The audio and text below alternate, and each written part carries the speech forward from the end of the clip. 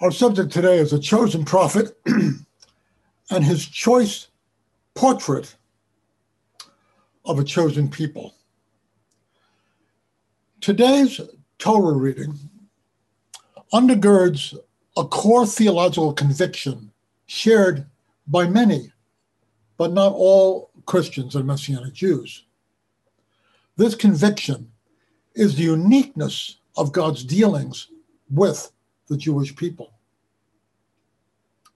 As we go into this today, we need to bear in mind that the other nations have also been on God's mind from the beginning of his dealings with the Jewish people.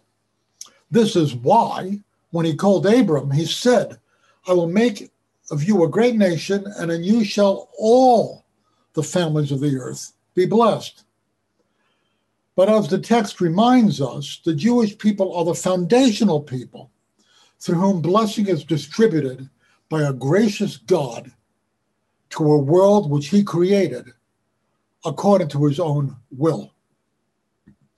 Let's look for a few minutes at the prophecies of Balaam and how they reflect God's determination to make his blessing of the Jewish people to be the foundation of his goodness to all the families of the earth.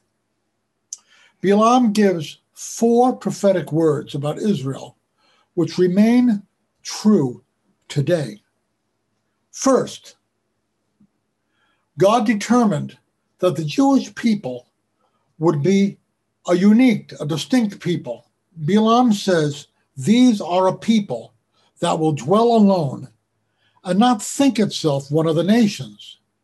He goes on to say, "Who has counted the dust of Yaakov or numbered the ashes of Israel? May I die as the righteous die. May my end be like theirs."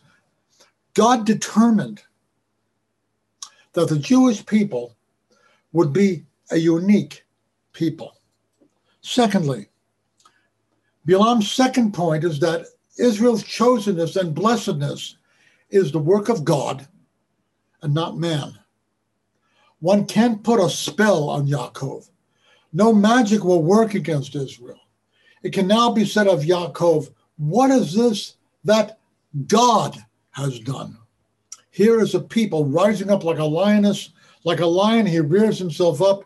He will not lie down until he eats up the prey and drinks the blood of the slain. When I was a teenager, I used to be embarrassed when people spoke of the Jews as the chosen people. It seemed chauvinistic and proud to me. But I am no longer embarrassed because the choice was not the Jewish people's choice, nor any other people's choice. It was God's choice. The chosenness and blessedness of Israel is the work of God and not of man. The third, Balaam's third point, is a repetition of something God told Abram back in the beginning of this people. "Blessed be all who bless you. Cursed be all who curse you." God not only blesses this people, he rewards or punishes those who either bless or curse them.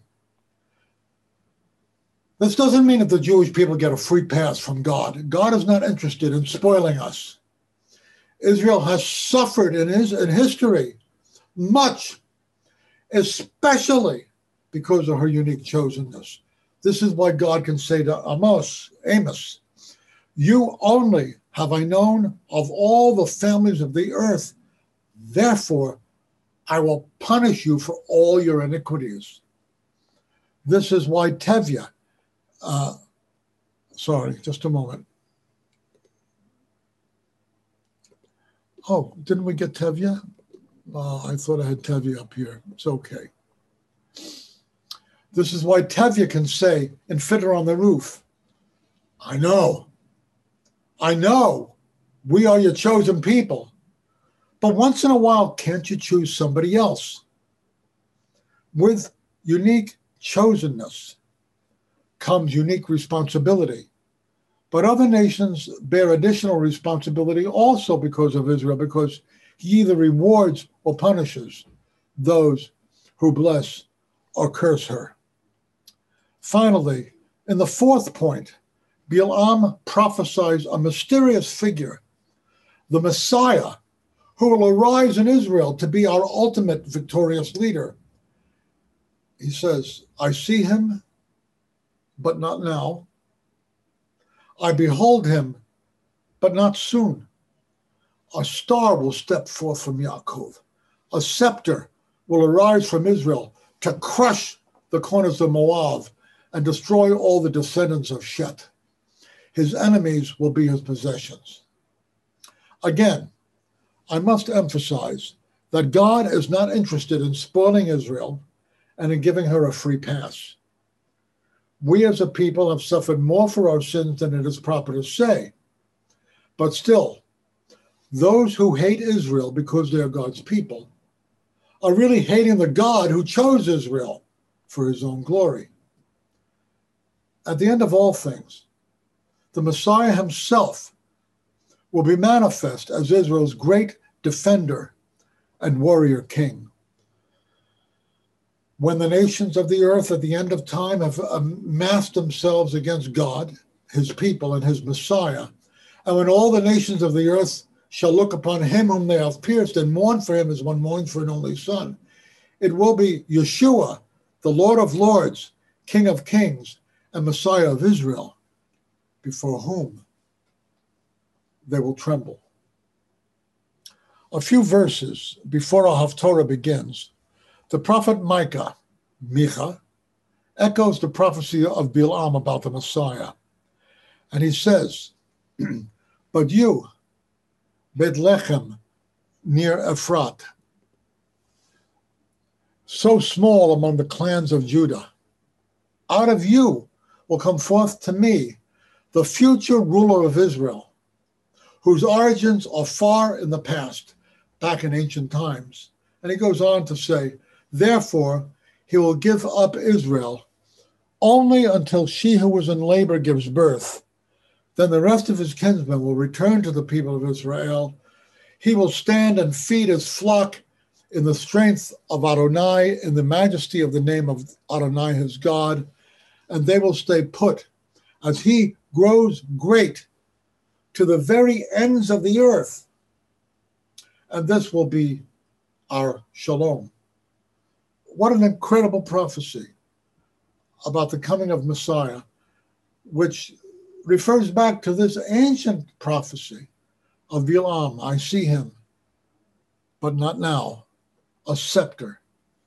A star shall rise in Jacob, and a scepter shall rise up. So what should we do? Especially, what should we Jews do with all of this? How shall we respond to the magnificent privilege of chosenness, of blessedness, uniqueness, and protection by the hand of Almighty God and our victorious Messianic King? This is an important question. Our response to the goodness and the blessing of God is always an important question.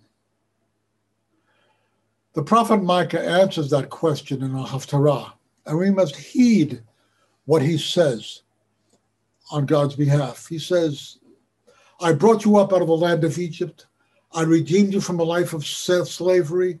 I sent Moshe, Aharon, and Miriam to lead you.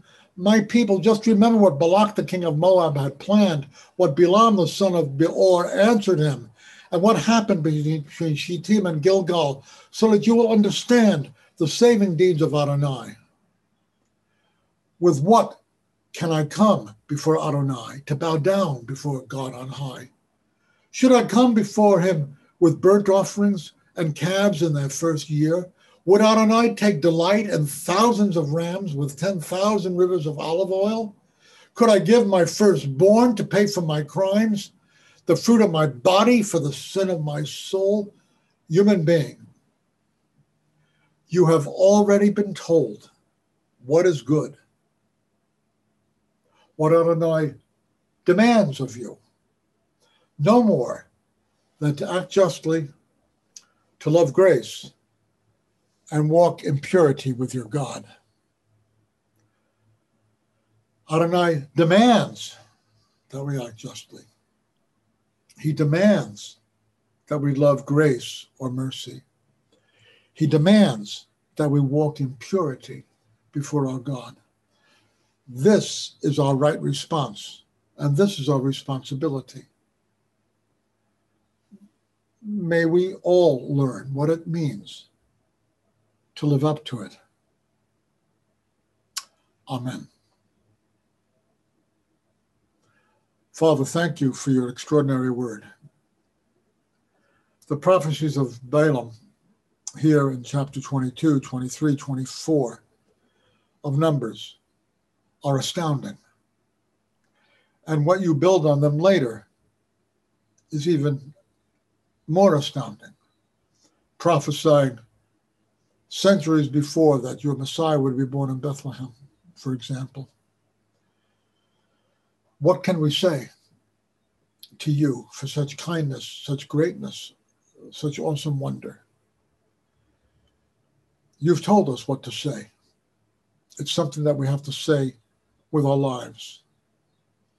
To do justly, to love mercy, and to walk humbly with our God. You've given us every reason to do this. Help us to respond rightly. We ask in Messiah's name. Amen. And Shabbat Shalom, my friends.